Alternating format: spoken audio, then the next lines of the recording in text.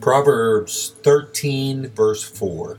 The soul of the sluggard craves and gets nothing, while the soul of the diligent is richly supplied. When Solomon's talking about the soul of a sluggard, he's not talking about Babe Ruth or Hank Aaron or Willie Mays, any of the baseball players who are famous for hitting home runs. No, a sluggard here is one who is compared to a slug or a snail, someone who's slow to act, a lazy person, someone who takes little responsibility, is hardly accountable to anybody in life. My sister works with the homeless, and we've talked about this deep issue of the soul among many, though not all, of the homeless people that she deals with. A great number of homeless, it seems, have very little incentive for really getting out of bed in the mornings or going to look for work. And that's the reason for some of them being homeless. They had no desire to be involved in serving the community or being a constructive citizen. That's just missing from their mindset.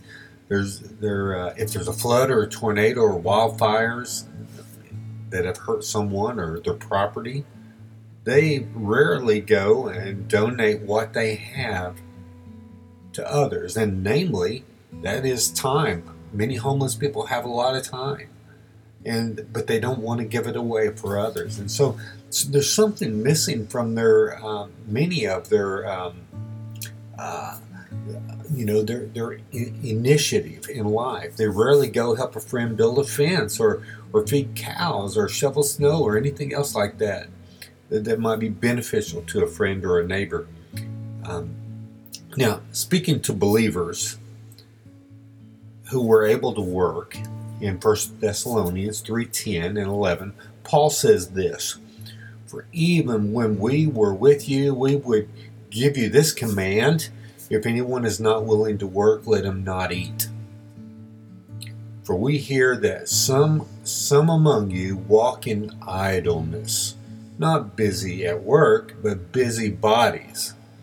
One thing Paul didn't want is for us as believers toward other fellow believers not to enable them to be sluggards with their life.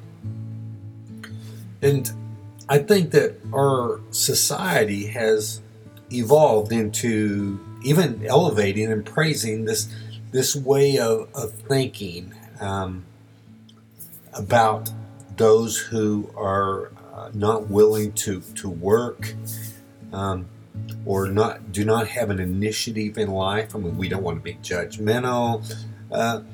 For some it starts, I think, early on. In our culture, many parents, it seems to me, are not discerning in how they discipline their children. So, for example, when they're annoyed with their children or bothered by their children, they might hit them or spank them or yell and curse at them. And at other times, they let them run wild, loud, without any discipline at all. Now, they're not very consistent in their approach. And the reason seems to be that it's all about how they feel. And so then as these children grow into adulthood, they wear this complex that they've been unfairly mistreated. And yes, they have been, in a sense. Their parents did show them anger wrongly by being unkind to them, for being an irritation to their life, instead of disciplining them for their own good out of love. And now, since they're coming of age, they rebel against many forms of structured order in society, preferring rather to be on their own, like when their parents let them run wild, rather than being disciplined. They had growing up was when they were a bother, and it was not out of love for their own good, but for someone else's good. So without this type of heart and for accountability and responsibility, even though they realize now as adults that they have to work to have a house over their, a roof over their head, when they come home, they switch right back into this mentality, this sluggard mentality, right?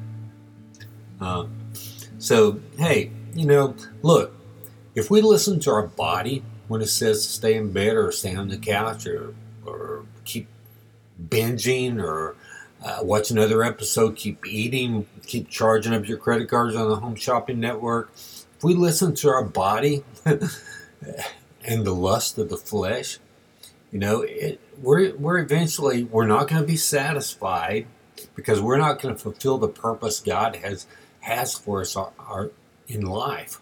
Our life is going to show like an open book that we're not motivated by God's Spirit. We're in the flesh, and we don't have hope. We've never been satisfied. We're still looking. We need hope.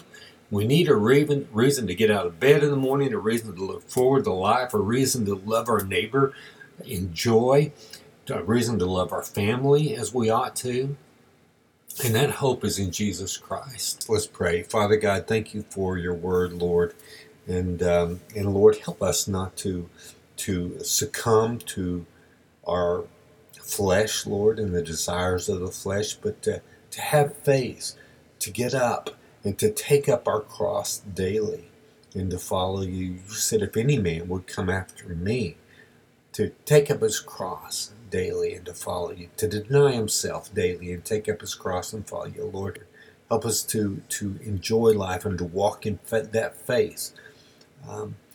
Faith in Jesus Christ, Lord, the one who was paid the wages of our sin, who rose from the grave to give us this power to love our neighbor as ourselves and to be a responsible citizen and to find purpose, the purpose that you have for our life, Lord.